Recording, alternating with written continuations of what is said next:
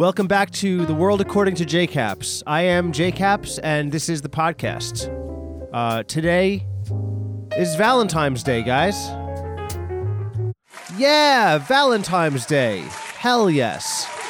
Listen, this show is going to really rely heavily on the soundboard, so just get used to it. I really hope that that's not an issue for anybody listening. But anyway, yeah, today's Valentine's Day, and to wherever you are, whoever you are, whenever you're listening to this, I hope that the fact that you may have a significant other in your life, or that you may not have a significant other in your life, or that you may have hoping to have a significant other in your life, or you recently had a significant other in your life that you no longer have, I hope that that doesn't derail you too much, because in my experience, no one is ever satisfied with what they have.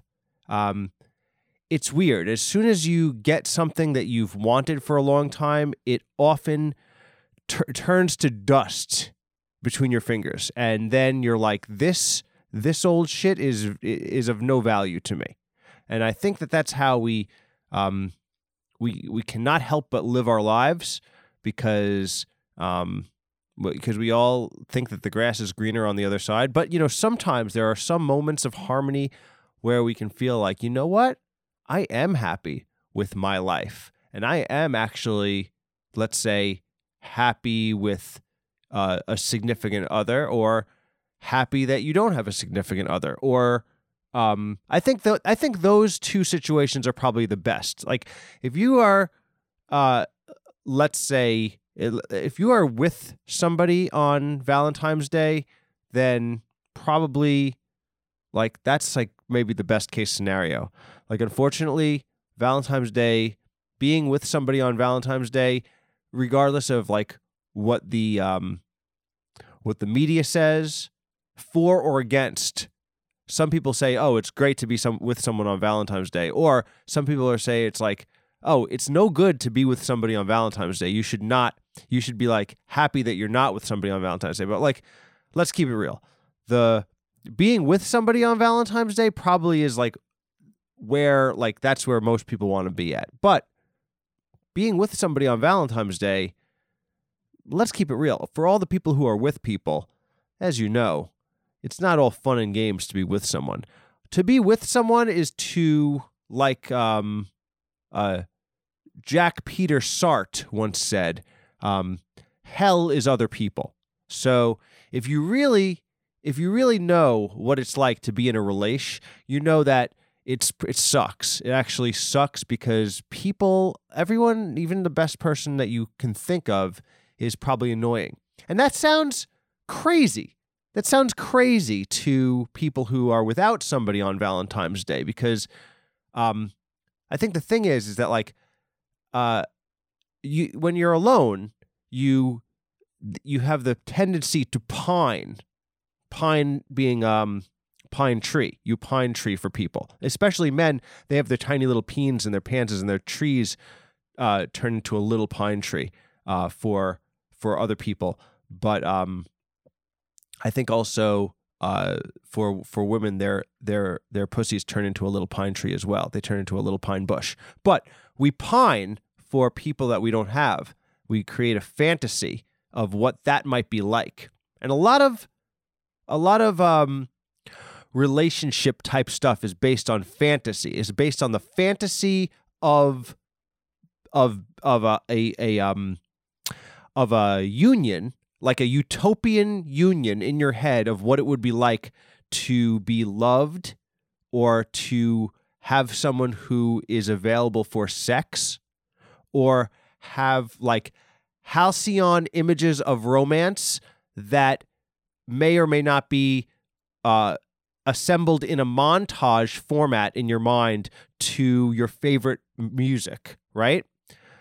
But the problem with fantasy is it's actually very dangerous. So fantasy, it cannot actually exist in the real world, except in like maybe little tiny bite size, like like cookie size flavored tablets.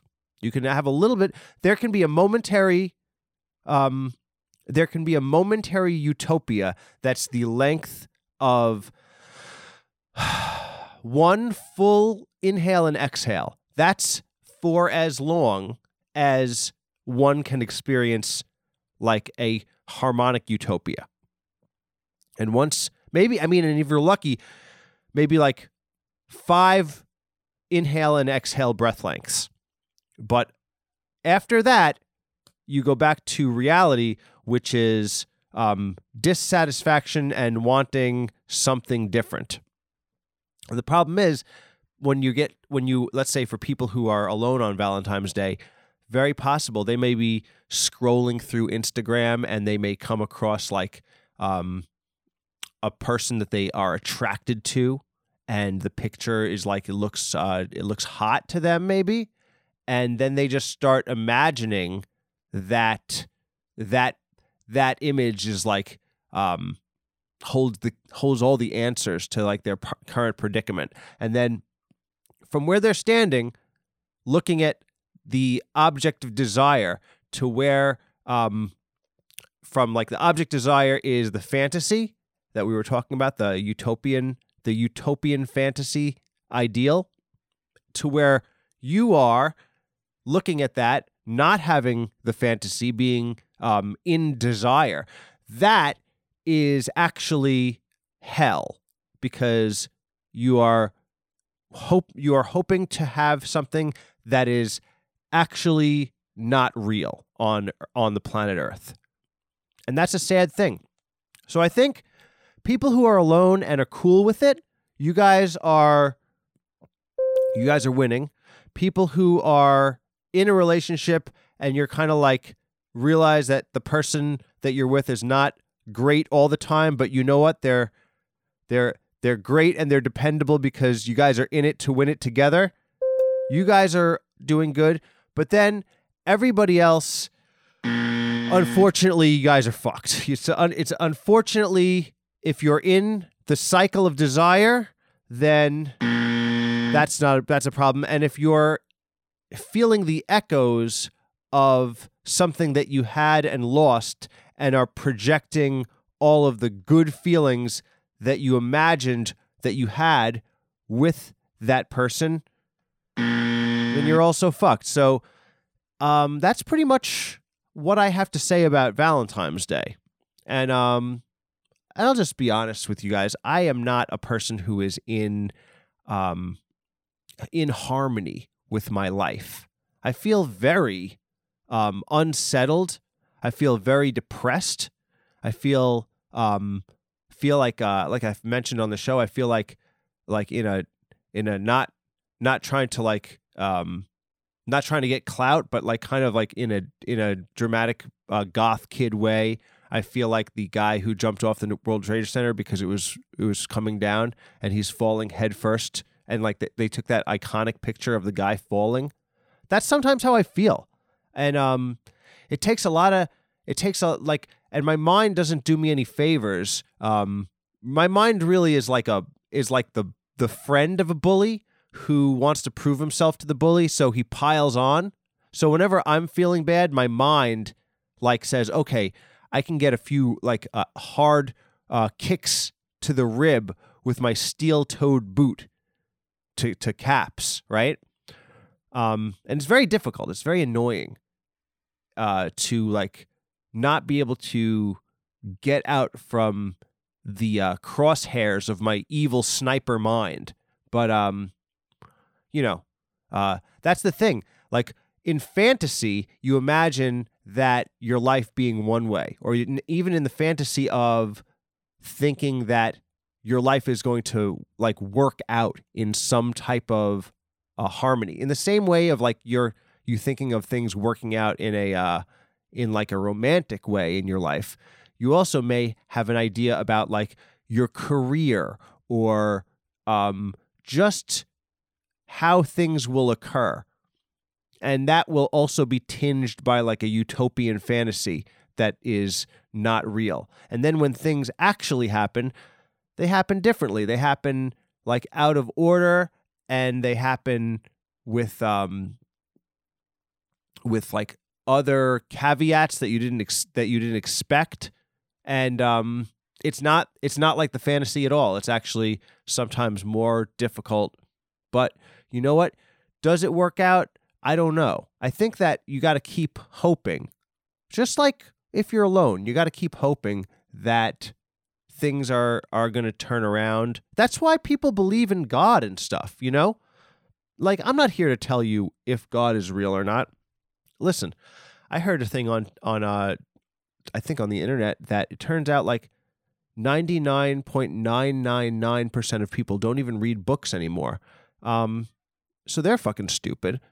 And, you know, so like, what do people don't know anything. So people don't even know anything about anything. So how do they know if God exists or not? Probably not going to find that from a book, but they're also going to probably look at the observable earth and think about all the time throughout history, and then think of how it's like, if you think about all time throughout history, you're like, yeah, humans have there's never been any proof of God. And then you're like, but wait a minute, humans have only been here for like a nanosecond of the whole entire existence of the universe. So like, haha, right back at you, dickhead.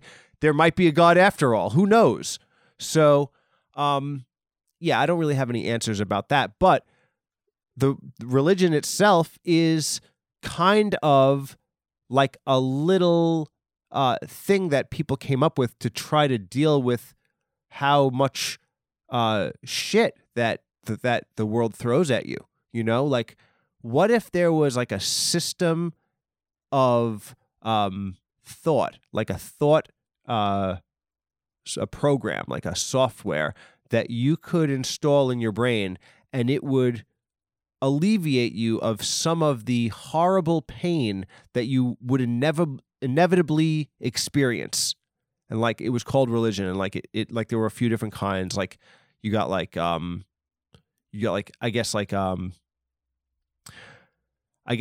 Christianity would be like Microsoft, right? Maybe Judaism would be like Linux. Then it's like Microsoft was like the more palatable version, but it's still like this interface is kind of corny. And then I think like Buddhism would be Apple, because it's like all sleek and Zen looking. And I don't know enough different types of softwares to go on with this. Like, I'm sure that I don't know. Like, I guess I don't know which one would Muslims be. In fact, I'm reluctant to even include them in the analogy, so I don't get somebody mad at me for like using humor with their religion. But you know, I don't know. Maybe that does not happen as much. Actually, if I would say probably that would be like an interface with no graphics, because if you draw anything of Muslim, I think that somebody gets mad at you. Anyway, I'm not sure, but where was I going with that shit? I think I was trying to say that like that religion is a way to deal with all of the crazy shit that you got to deal with when things go wrong in life. But you have to believe in it. You have to think like, okay, I need to like not feel like I'm in control of this uncontrollable thing called life. I'm not making the decisions. You know another situation where you don't make any of the decisions? I think that you don't make any of the decisions when you have romance, like on Valentimes Day, like, which is today. Sometimes people just happen into your life there's no rhyme or reason. You ever hear that phrase, rhyme or reason? There's no rhyme or reason to it. What does that mean? Is everybody a rapper and they're trying to come up with rhymes? They're trying to come up with the perfect rhyme.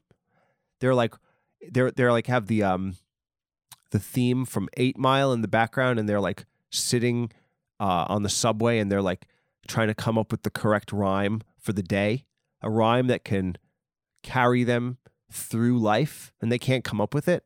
And then for reason, that's the people who don't rap. That's like people who are like, I have a regular day job and I think of things with reason, I use mathematics.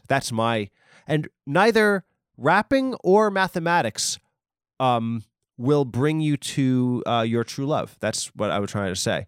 That stuff happens more by accident, by chance, maybe in the same way that like a tree will just put its seeds out into the air, right? Like when trees pollinate the atmosphere, they just basically bust all their little angiosperms into the air and let the wind handle it. They're just like, all right, it's time, and the wind goes, and the wind takes all the little pollens, and they float them around, and then somehow the pollens end up getting into the other trees' pussies. Isn't that fucking crazy? But in my experience, that's how you end up meeting somebody. So I think that, but you know something? You're talking to a guy who's I've never used Tinder. I've never used I've never used OkCupid. I don't even know if that, I remember when I was of the age to do dating something. When I was of the age of doing dating things, there was OkCupid, but I never did that either. And I never did Tinder, and I never did Match.com. So I really don't know how people meet each other in the real world. But what I'm saying is that you don't actually need to use any of that stuff, because you just have to put your sperms into the wind. You just bust into the wind like a tree, and your sperms will end up floating around society and end up impregnating somebody. So listen, just trust, like they say in trust the universe, like they say in The Secret. And listen, I don't know that everything is going to work out the way you want it, but maybe things are happening in the background that you don't even realize. So I'm just going to say, if you're feeling good, feel good. If you're feeling bad, feel bad. We're going to rate that last meandering rant as a 50-50. I'm not sure if that worked out. But one thing I do know is that I have satisfied the beginning of this show. So we are going to continue. And we have a few suggestions this episode. We have a suggestion actually coming from friend of the show and longtime suggester. Cats are superior to you. A friend of the show who says Tame Impala is something that I should find out about or research.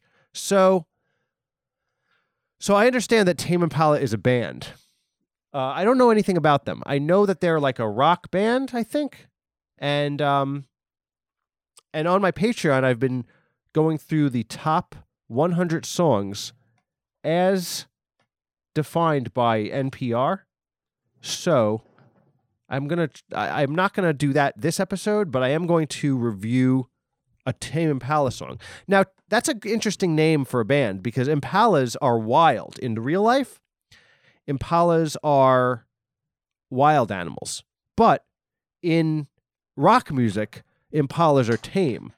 I'm sorry, I'm vamping. I gotta pull up a song by Tame Impala because I don't even know what they sound like. So we're gonna see what they sound like, and we'll give them a review. So if I go onto YouTube and I put Tame Impala, let's see what comes up. Actually, if you put in the word Tame Impala is the first thing comes up. So Tame Impala, what I have to assume is that the search engine that's YouTube must really like Tame Impala, or my iPad is listening to me. So let's click on Tame Impala and let's see what the first thing people say. Well, first thing that comes up, it says that Tame Impala is playing in Brooklyn 2022 at the Barclays Center. So apparently this band is very popular, because to play at the Barclays Center, you have to have money behind you. I don't even know if you need to be talented. You do need to be talented, probably. You need to have money behind you to play the Barclays Center. You need to be, what do they call? You need to be like, I want to say gilded, but I want to say vetted. There's another word I'm trying to think of. It means like it means like in the club.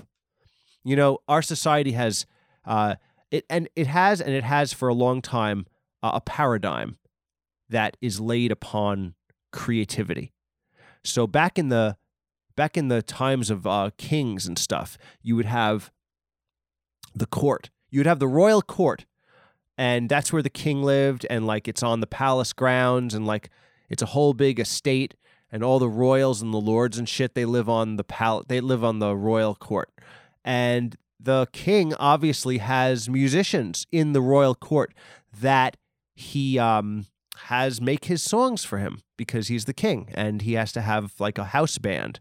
And those musicians are musicians that actually, in the beginning, they obviously didn't just grow on the fucking palace grounds. Where do you think the king got them?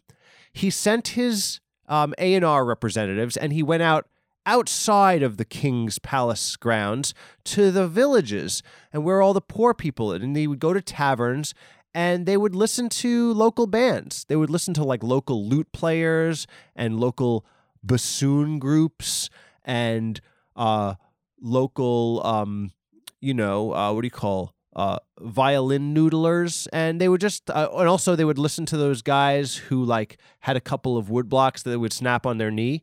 All different folk musicians. And when, like, if they were playing like a little sellout show at the tavern, the local tavern, the A&R guys from the king's palace would be like, listen, you have to work for the king now. You got to come onto the king's palace. And that's like the same equivalent of being signed.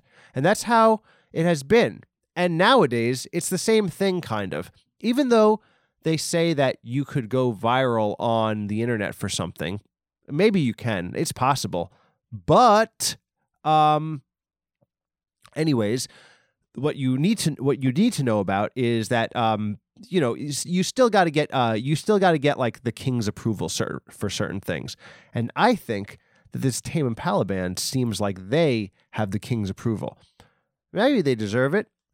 Let's see if this song, "The Less I Know, the Better," is worthy of the king's merit. Let's see. Is this the video? Oh wait, this is The Sopranos, dude. The Sopranos are an ad. Wow. Wait a minute. Well, The Sopranos. So The Sopranos, there's an ad for The Sopranos TV show in the beginning of this Tame Impala video. So I'm to understand that The Sopranos, who are mobsters, Italian mobsters from the 90s, now work for Tame Impala. How far they've fallen. This just goes to show that sometimes you're up and sometimes you're down. Life is not a straight line. Like we were saying in the beginning, we have a utopian idea of how things are going to go. Those mobsters who are in The Sopranos, they thought that it would be salad days forever. They were living high on the hog, living in New Jersey, listening to this cool song like Sopranos, But what happens, They all got caught in a RICO case, and they all got brought down. And then what happens? The Irishman. What do you call? So, what's his name? Martin Scorsese he was the royal filmmaker of the mobsters. He was hired by the mobsters to make propaganda for the royal mobster nation. But now he made The Irishman, which is a CGI movie that looks like a cutscene from a video game, talking about how, guess what?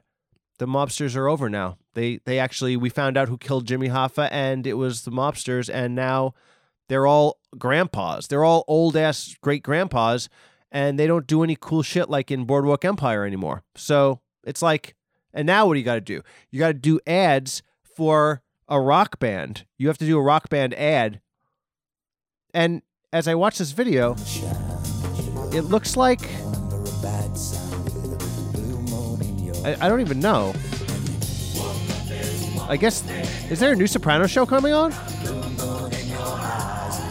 I don't know. But anyway, it's been hard times for the Sopranos. It's been hard times for the mobsters lately. They're doing an ad in front of Tame Impala, and I'm going to have to skip this ad because while I am nostalgic for the past, that's a big thing.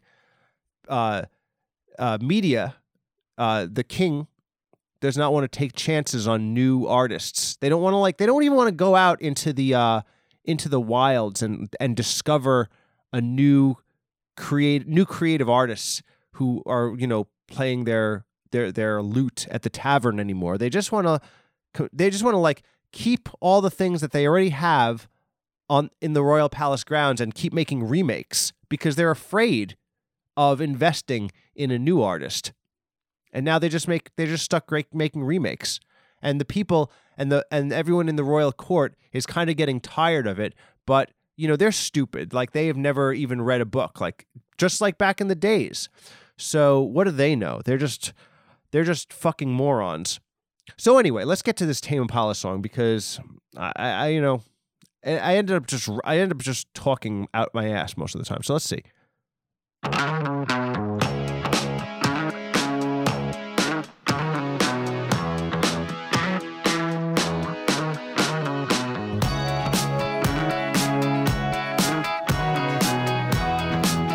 I got to say that does sound pretty funky. That's a pretty funky beginning for a song. Let me just listen to this for a second. Do you notice how when this song starts, the bass drum, which is like the drum that makes the boom, that part is completely synced up with what sounds like the bass guitar. Here, check it out.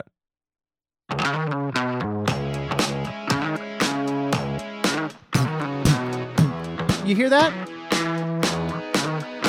Every time the bass guitar makes that sound, I think it might be just the guitar. It might be just the guitar because the bass comes in later, but it's the same notes as the bass. Check it out.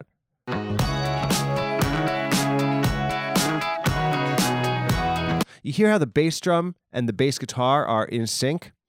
That's how you know this is a professional band, because a lot of bands, they don't know that little trick. That's like the first thing that you got to learn if you're being a professional band is make sure the bass drum and the bass guitar are playing at the same time. And that gives it this sound.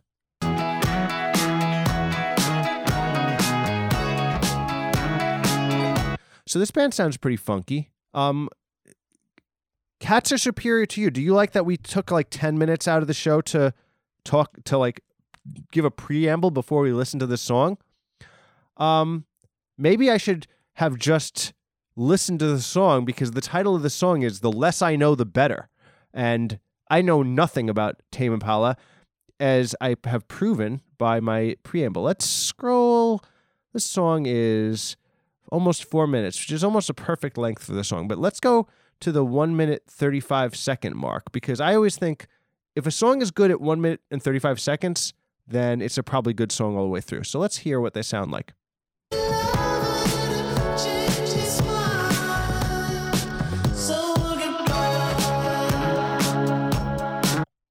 I'm afraid that the guy sounds like a synthesizer when he sings. He has a synthesizer sounding voice. Is that his real voice or is that a keyboard? Let's take a listen. Let's take a little listen more.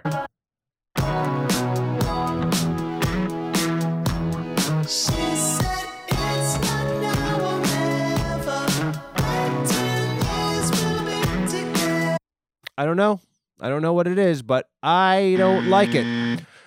I like people who sound like people and not people who sound like synthesizers. So I'm going to have to say no. I'm going to have to say no for Tame Impala. Maybe that Impala should be a little bit more wild and we should hear the human sounding voice. I always like a human sounding voice and not a keyboard sounding voice. And maybe that's my limitations of my ears. It could be.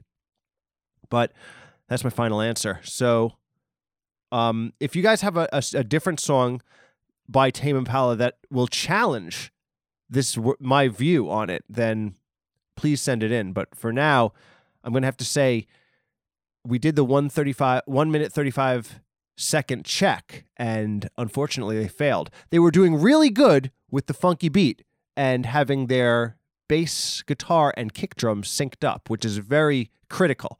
Had they not had that, I might have thrown the whole band out in the first part, but they came through. They came through on that part. So, yeah, yep.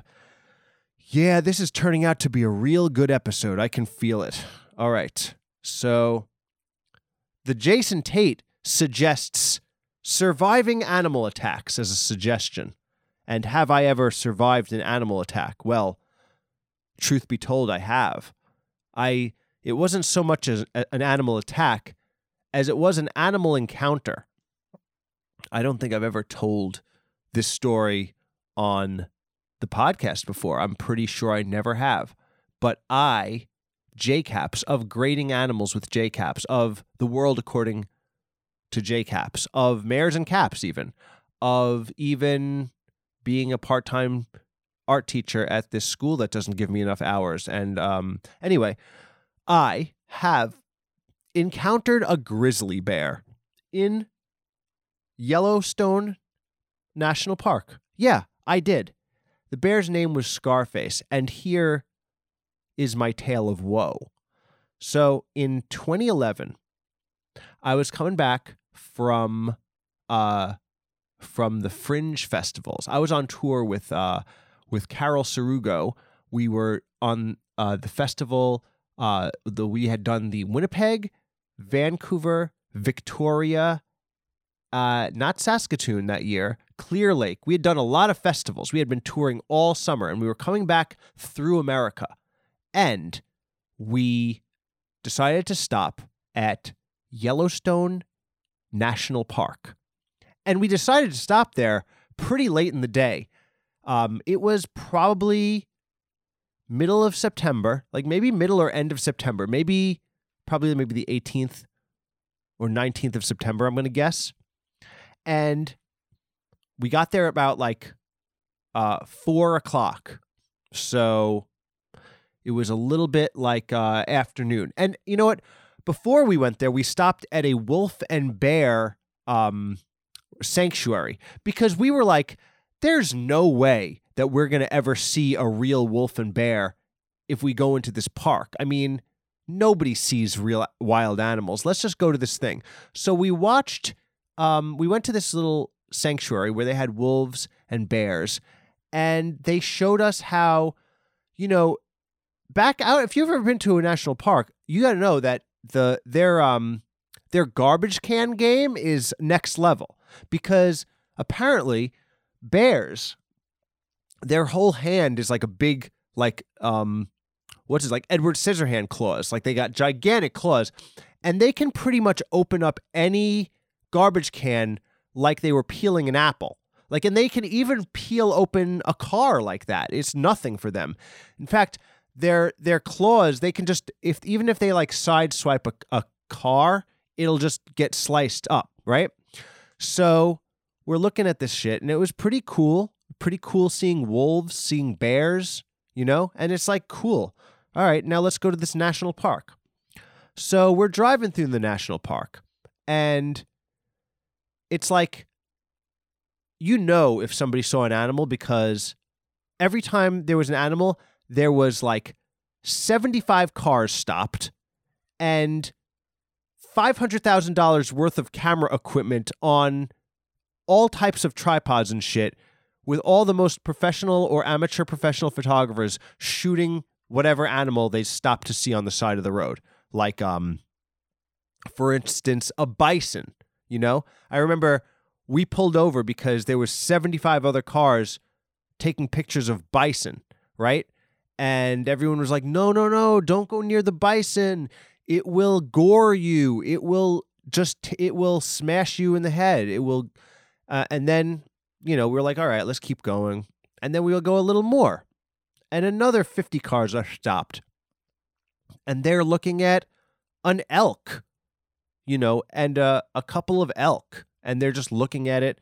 They got all the camera equipment out, and it's like, all right, dude, I get it, So we're just driving. It became depressing. How about just letting the animals be? How about just letting the animals just live their lives, right? Instead of oogling them, oogling them as if it was pornography. It's just let the animals be. So then we were just driving through Yellowstone, and we came upon those old faithful style sulfurous abscesses in the earth where smoke comes out. And one thing about those things, like those what are they called? Like steam pits? What are those steam pits they have? Geysers? That shit is hot. If you go near it, it actually is hot. So that we did that. And then there's this part called the Upper Falls of Yellowstone National Park. And at this point, it was probably like maybe 6:45, 7. The sun was beginning to set. And we went onto the Upper Falls, and it's all like paved parking lot style. We're on the parking lot, and I got out to take some pics, and we're taking pics. And then Carol was like, yo, let's go inside the car, though. I don't know, something feels a bit weird. But I was just like, whatever, let me take some pics, yo. And I'm taking pics. And then she was like, you know what, let's actually get in the car. That might be the better move. And I was like, yeah, all right, let's get in the car, fine. So I get in the car. And as I close the door to the car, then, right where I was standing a moment ago from before, a gigantic grizzly bear comes ambling out of nowhere. And had we not gotten back in the car, that gigantic grizzly bear would have had us pinned between itself and the ledge to the Upper Falls. And so then, like, I closed the door, and it was very exciting because I don't know if you've ever seen. I don't know if you've ever been like 10 feet from a gigantic grizzly bear with nothing, no barriers. Like it could literally, it could have literally opened my car up like a tin can. It was so close. It was just lumbering toward the car. And, in that moment, I was like, yo, I could take a picture of this. This is like, you never get so close to a grizzly bear. This is like extremely close. But instead, we were like, let's just go. Let's get out of here. Because the grizzly bear moved closer and closer to the car and was actually sort of sniffing the side of the car. So we drove away from the grizzly bear. And then we just drove to the national park headquarters, like where the people who like are the park rangers are. And Carol was having a total meltdown, because she felt that we came close to death. And it's true, we probably did come close to death. Had things not worked out exactly as they did, had we not gotten in the car exactly at that moment, had I not taken the advice to get in the car, had I dropped my keys and the bear like decided to like put its paws on the hood of the car and then maybe pop the tire or something like that, or like even if I accidentally had gone forward with the car and hit the bear, I mean, any possibilities could have happened. But whatever was meant to happen happened. Whatever didn't happen was part of a utopian fantasy that was only within our minds. So anyway, we went to the headquarters of the national park, and then we explained what happened. We explained what the bear looked like. Like, we pointed out its facial features. It had a scar across its eye. And the national park rangers were like, oh yeah, that's Scarface. And they opened a drawer and they pulled out a picture of Scarface and said, we haven't seen him in 2 seasons. Well, I guess we know he's still alive. And then they put a bulletin out to all the other campers who were out in the park that bear was on the loose, and to just pay attention to like make sure I think that people who camp in Yellowstone Park, they like have a little bit of, they know what to do. I think when you camp in Yellowstone Park, you have to like put all your food in a bag up top, because you have to put a bag, you have to like find a tree and then you have to pull all your food in a bag up top.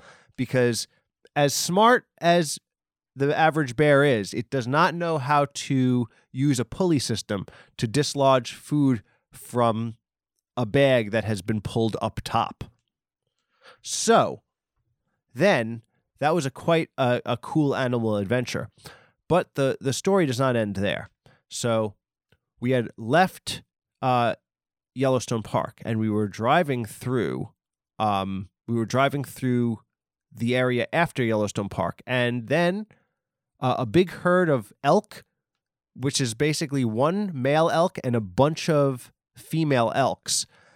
They blocked the road because they were all having a like one of those like they were trampling. They were having like one of those things where an animal where they all run. So my car had to be stopped for a long time as all of these elk were running across the street. And it took a long time. And then the elk was like grandstanding in front of all of his female elk prostitute harem that I guess he was the only male. He had fought. I assume that he had fought other elks for the right to plow out all of these female elk bitches. And, you know, it makes you think how different Valentine's Day is for elk than it is for humans. Because in humans, you have a situation where you cannot, like, first of all, it's a lot of males often, you don't find men who run a harem of women's who they can have their way with. It's actually, it's frowned upon in society, and then it doesn't seem like that's how our society runs for success. But in elk society, the one male who like was able to beat other males in a form of who can like push each other with their horns or something like that, then it's like all of the female elks want to fuck him. And not only that, they don't get jealous of each other. They're like, yeah, if you want to fuck me today or my friend tomorrow, like you beat the other guy with your horns. So I think it's all good. And that's really not, I think the reason is that humans, we evolved our frontal cortex and we have a bigger brain than elk. Whereas elk have a bigger neck muscles. So a lot of what elks have to do is based on how strong their neck muscles are, whereas humans have to deal with how smart their brain is. And as a byproduct of that smartness is that people don't really, they don't adopt like that sort of attitude with harems like that, which is probably a good thing for society.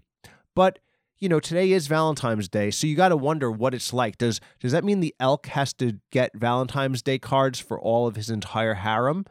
And then what are the inter-elk dynamics? Like, is there elk jealousy in that society? And, of course, it's probably tough for the male elks who aren't tough enough to win the horn battle, because then they just have to go somewhere and die, I guess. Like they never get the spoils of war, the spoils of elk war, which is unlimited elk pussy. So anyways, where was I? So after the elks passed us on the road, then we were driving on the road outside of Yellowstone Park, and there's a road that goes into a national forest or a national area. One of these like national protected areas called Little Bighorn. And Little Bighorn is one of those roads that steeply spirals up the edge of a mountain in a spiral formation. And when we got to the top of that spiral formation, it was completely dark. And then I ran out of gas from my car because I was so caught up with the fact that we saw all these wild animals that I never thought to fill my gas tank with gas. So then at the top of the mountain in Little Bighorn, I had no more gas. So the good thing is that I was at the top of the mountain and I could just take my foot off the gas and careen down the side of a mountain that is like right on the edge. The edge of the mountain, you would like go and fall to your death. And there was a thin rail that was holding the car back from careening into certain doom. So every time I took my foot off the gas and just careened down, I would be going 65 miles an hour down this mountain. And what's good is that like it was dark and there was no other cars around, because that might have been very stressful to have like more cars and have to navigate. In this way, I was just able to kind of tap the brakes as I careened down at 65 miles an hour down the Little Bighorn mountain range. And I kept going all the way down as the gas went from empty to further empty and even more empty. Because somehow, even though apparently when you're just careening down a mountain, you're apparently not using gas. But in this case, somehow I guess I was using gas somehow. So anyways, we used the momentum from careening down this mountain all the way, and I was able to careen all the way down the mountain, down into, I think, a town called Cody, Wyoming, and then I was able to careen all the way into a closed Sinclair gas station where I was able to finally fill up my car. And that is my surviving an animal attack story that I told for Jason Tate, who asked about it. And did I survive an animal attack? I like to think so. What if that elk had saw me as a threat? It might have tried to smash my car, but apparently the elk was sated by all of the elk pussy that it had just fucked and was like, you know what, I'm going to let this one go.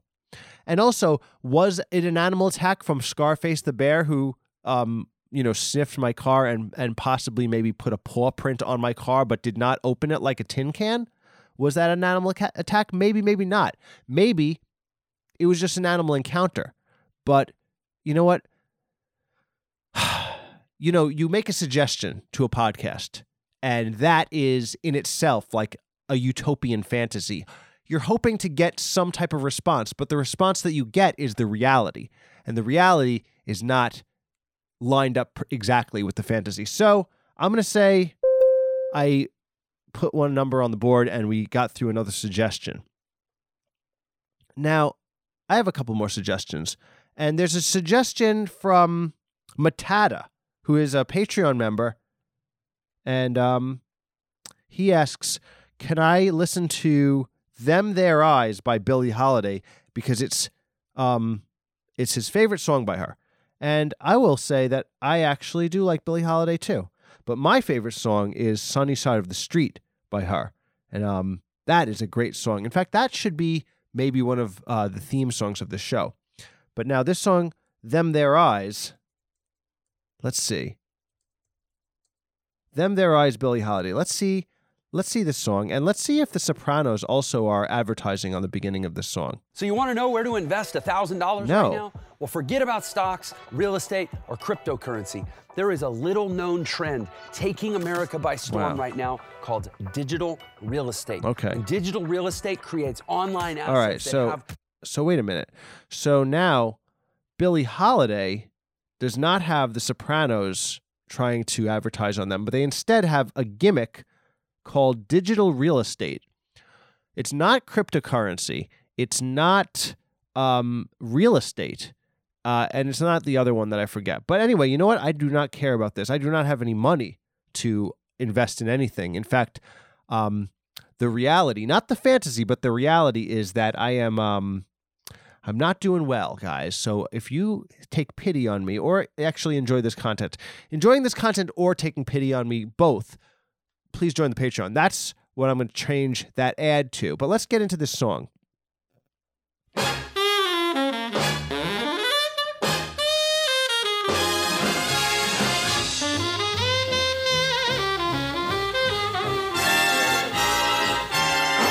Actually, this song does start out pretty rocking. You know what I like about some songs where it's like, there, there. It's very big. It's like, wake up. This song is going on. It's a nice big sound.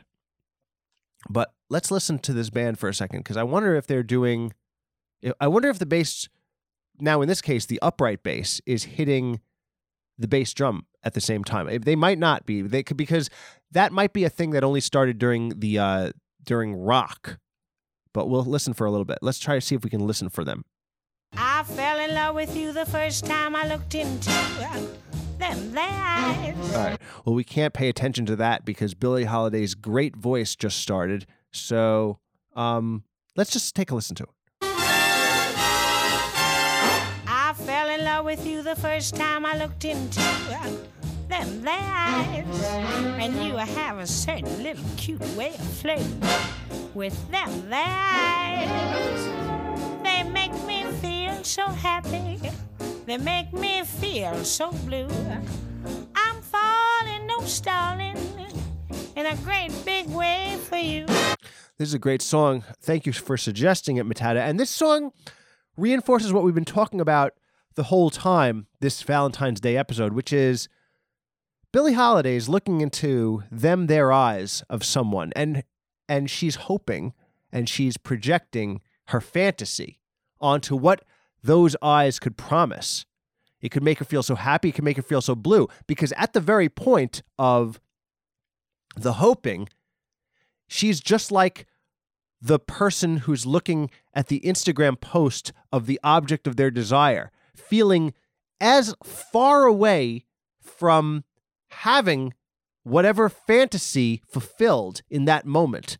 So she is singing from hell, but she does make it sound pretty happy. There's a lot of hope. My heart is jumping. You started something with them eyes. You'd better look out, little brown eyes, if you're wise. They sparkle, they bubble. They're gonna get you in a whole lot of trouble. Oh, baby, them eyes. What do you guys think? Do you think that? Do you think it worked out? Do you think it works out by the end of the song? Do you think that Billie Holiday got to get with the person who had their eyes? Do you think that she was just singing the song? It was a song that she had to sing with her band, and it was not necessarily. It's like you get to perform in a play, and it's like you sing the song, but in your own personal life, it's actually not. The song is just you bring it to life, but then it's like people are into so many TV shows and actors and stuff, and it's like you connect with the person that is portrayed on the screen, but that's just the costume of the actor, and it's not their actual life. And their actual life may be filled with pain, and but they're able to put all that shit aside to be like very convincingly entertaining. And in this song, Billie Holiday is very convincingly passionate and alive, and we love to hear. But let's hear what the song sounds like at the 1 minute and 35 second mark, because that's really a defining moment in any song.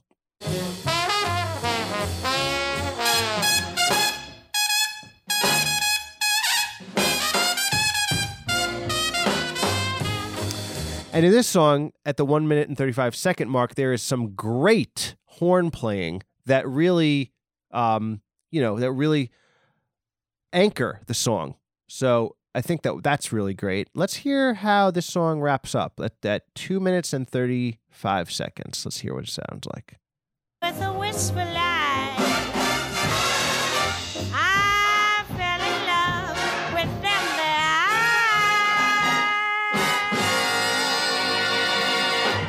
Love, falling in love with them, their eyes. Is there anything more? Did the Sopranos theme start again? Hold on a second. The Sopranos theme started immediately after that, and that's cool. But anyway, it is Valentine's Day, and I hope you guys are doing good. I hope you are not in hell pining for an unattainable fantasy. But if you are, sometimes that also feels good. Sometimes we need to pitch ourselves out into the cosmos, into the unknown, and see where we land. Like, what is the purpose of a life if you're not going to try, right? I mean, what are you just going to lay down and die? I guess that's a rhyme, but there is no rhyme or reason to this thing we call love. So I hope you guys are having a happy Valentine's Day. And shall we? I think we'll get to a couple more suggestions just so that I can give you guys added value. I was thinking about how just to pull back the curtain, because I feel like one of the best things about this episode so far for me is I have not wallowed in my own self-doubt too much, which is great. But I do often wallow in my own self-doubt and defeat. And I feel very depressed, lately. And the thing that makes me feel depressed is I feel afraid that what I offer the world has no value. And this is a very weird thing because the value of things is how like we survive. So for instance, like if you are let's say a doctor, that's of a lot of value in our society. Now, of course, nobody really wants to pay, like who's going to pay the doctors? That's the big question. Like, nobody has any money to pay the doctors, and we want to all like pay like a $10 copay. I mean, it's understandable. We're all broke because we don't bring to the table a value on the scale of a doctor, right? But then it's like, what if you're like a person that like me that I make, like I hope to attempt to make people laugh by saying incongruously stupid and possibly obscene things. Now, what's the value to that? Very subjective. If only the A&R rep from the King's Court could listen to this podcast and select me as somebody worthy to create mirth for the king. But then that comes with a lot of strings attached, because I'd probably have to change my whole entire way of approach to creativity, which who wants to do that? What I want is to be valued, but also be allowed to be completely myself, which is a very, very, very small bullseye to hit. But in any case, I tried to not to go too off the deep end with that, and that makes me feel good. So to add extra value to this episode, I am going to do the rest of the suggestions that were suggested to me. And so we have a suggestion from King Mexico. Shout out King Mexico. Shout out King Mexico Podcast. Shout out Los Brujos Podcast. I've been on both of those podcasts. He's had me as a guest, and I really appreciate being on there. But he says World War III may happen. And this is this is the opposite of the utopian fantasy that people have. People project onto the world, like we said, a utopian fantasy of what they hope could happen without any idea of reality. But then sometimes the opposite happens. Sometimes you project a hell, a worse hell than can ever be imagined, onto the world. And the thing about that, it's like almost like it's not a utopian, it's a dystopian hell. And one of the most popular dystopian hells that we think is so original and we like to project onto the world is complete apocalyptic, like societal breakdown. People are like, oh, in our society has such a hard-on for apocalyptic dystopia. We think like, oh, The Walking Dead, Cormac McCarthy's The Road, any number of like movies that come out where society has broken down. We're just like, yeah, that's like an original idea. Or we have another original idea of a totalitarian government that like controls the entire populace and takes away our every freedom. These are two like ideas that society seems to have a hard on with, and they think they're so original, but they're actually not that original because, like I said, only like 1% of the population has ever read a book ever. But believe it or not, those type of dystopias have already happened on the earth many times. And we're just remembering the last time it happens with horror-colored glasses on. For instance, did you know that in the late 20s in America, we the people who like ran the farms decided to plow up all the grass from basically like the middle of America all the way to California. All the natural grass that grew, they decided to plow it up for farmland. But what they didn't realize was when you pull up all the natural grass, then what happens is the dirt doesn't stay on the ground, and basically the wind that comes over the Rocky Mountains and blows all the way to New York City and creates the weather, it took all that dirt and blew it for like a period of 7 years. And if you lived in the middle of the country, you literally choked to death in the middle of the 1930s. You would choke to death. If you got near somebody, you would get electrocuted. Entire towns like went under. Like it was the most horrible thing. But people don't remember that, and it isn't in the public consciousness because people don't know shit about anything. So it's been mostly forgotten. And also, it affected poor people and whether no matter what race you feel like is like your race that you want to win the race war. One thing that every side can agree on is that nobody cares about poor people. Poor people, it doesn't matter. You can have your whatever dog in the fight, but people do not care about poor people. People care about impressing rich people.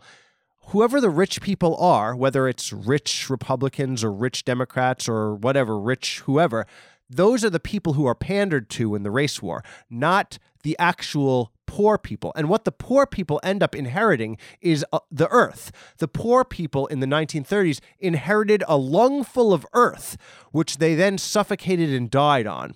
And that seems pretty dystopian and apocalyptic.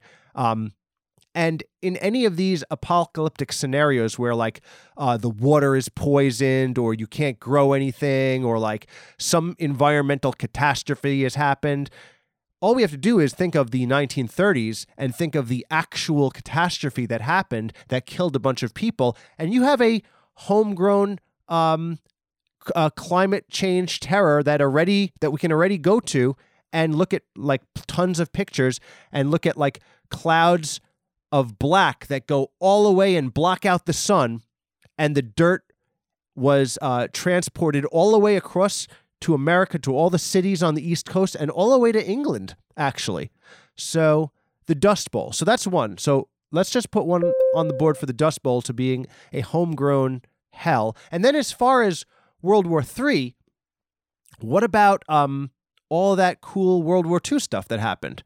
Or what about all that cool World War I stuff? Because let's not jump to World War III and skip over World War II and World War I.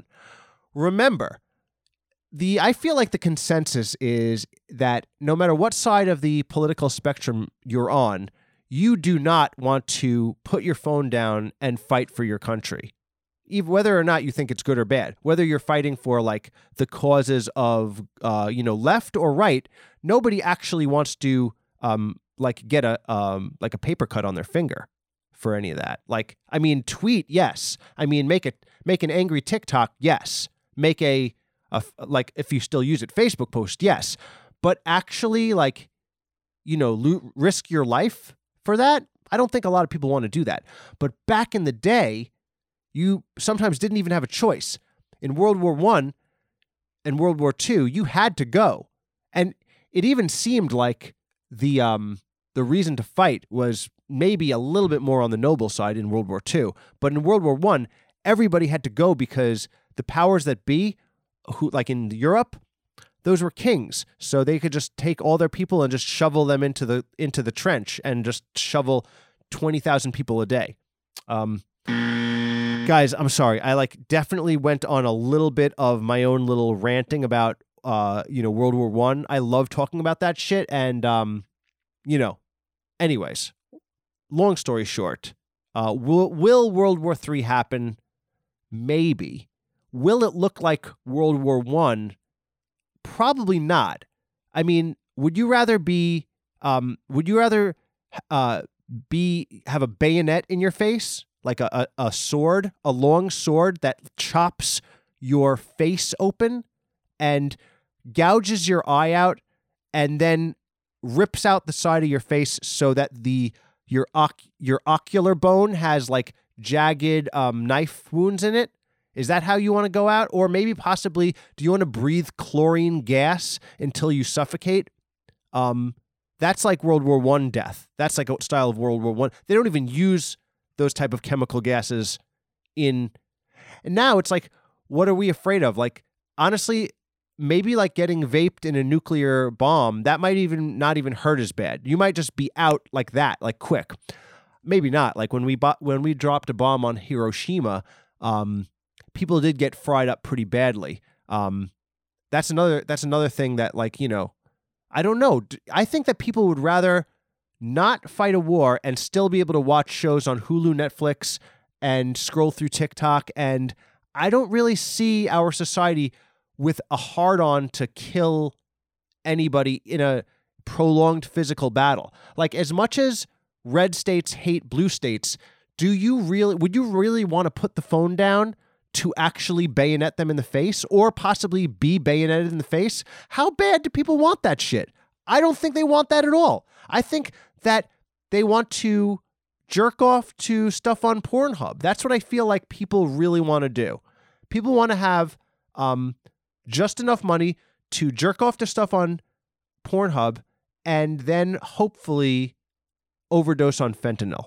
And as long as that's the status quo, I think that we may be able to avert World War III. But you know what? Who knows? Maybe as I say that, it is just a utopian fantasy of mine. Anyway, thanks for listening. Hope you're having a happy Valentine's Day. Seriously, spread love throughout the world, and I'll see you next week.